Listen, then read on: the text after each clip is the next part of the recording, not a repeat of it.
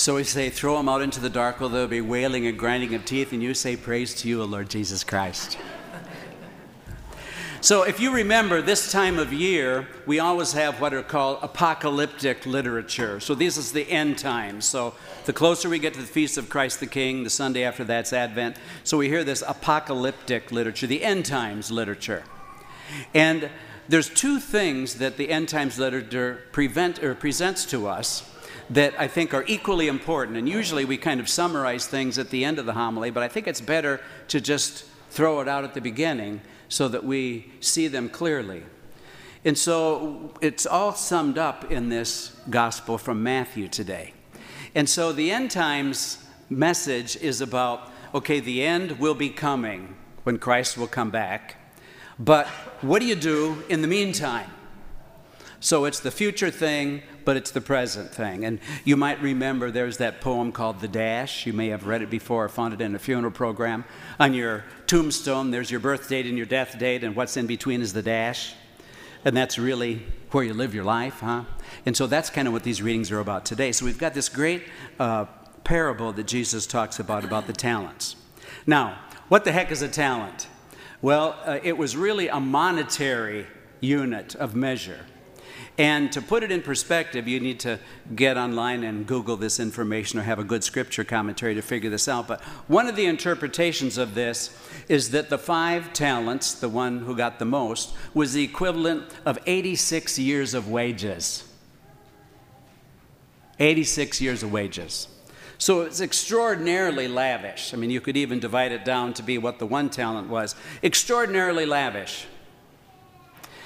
And so the idea is, of course, is that God, and we forget this a lot, and this is a good time of year for us to remember this, although it's good anytime, God has been very lavish with every one of us.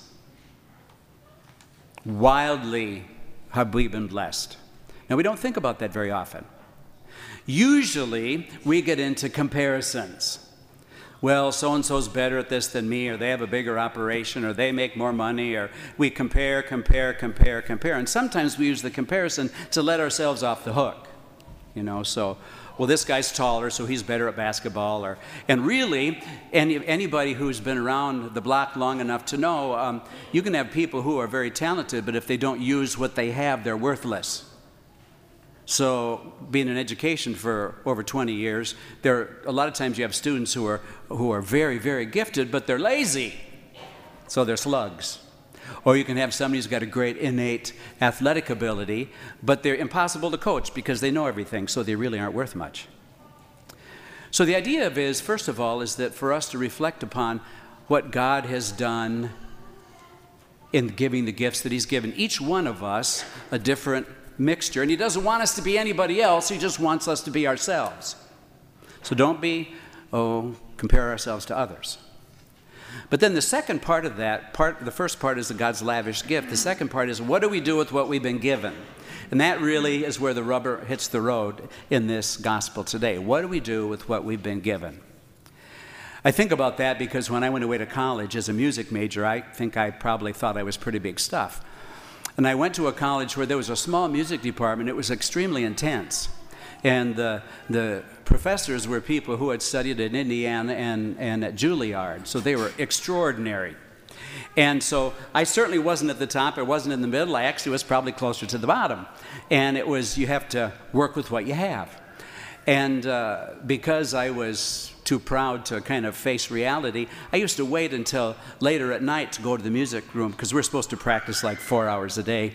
And I would wait until I would go and there was nobody else in the building so they didn't hear me practice, pounding stuff out, Well, it was during my time in college that I came home one time and I said to my mom, who started me to play the piano before I went to kindergarten, I said, Mom, I don't hear you play the piano very much around here anymore. And she didn't say anything.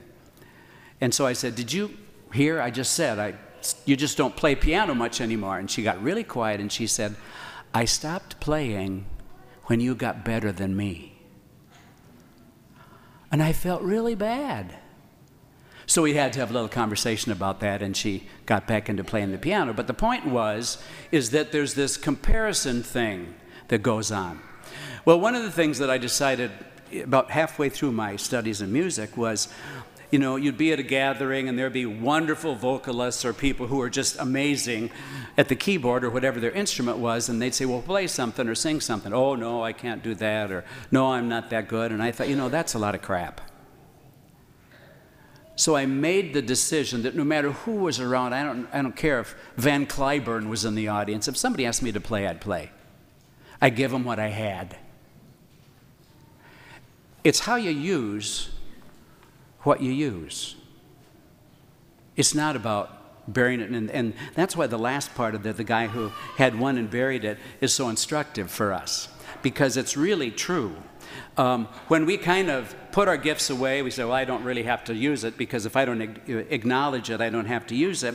It says, for everyone who has, more will be given, and he will grow rich. So the more you use what God has given you, there's payback. It doesn't just give glory to God. There's payback. The more you do your best with what you've been given, God rewards that. That happens in life. But from the one who has not, even what he has will be taken away. If you don't use it, you lose it. If you don't use it, you lose it. It goes for everything. And so it becomes worthless, what that investment was. God wants an investment. God's about investment. He's about ROI, the return on investment, huh? And then throw this useless servant into the darkness outside, where there'll be wailing and grinding of teeth. Well, of course, you're not going to be happy if you're not living into the talents that God has given you. And so the word talent in the scriptural situation is a monetary thing. But we can use the word gift and gifts in a much more expansive way to reflect on that in our own lives. And so not only as we come closer to the civil holiday of Thanksgiving, but just in our lives in general, I think those two things are really important for us to look at all the time. Look at what God has done for you. I mean, frankly, all of us were able to get up this morning, and our eyes are working, and we're here. That's a great gift that we had several people this week that didn't have. You remember last week's gospel? For you know not the day nor the hour. We had a couple of very sudden deaths this week. You don't know the day nor the hour, but it's not about being kind of superstitious and paranoid. But it's about giving God glory with what God has given to us. That's what it's about. So thinking about how lavish God's gifts are, and what do I do with what I've been given? What do I do with what I've been given? It'd be great if God would say to us, well done, my good and faithful servant. Since you are faithful in small matters, I will give you great responsibilities. The most important line is, come share your master's joy.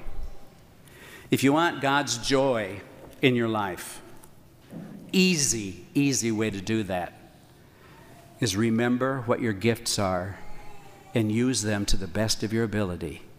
God gave the gifts. The response is up to us.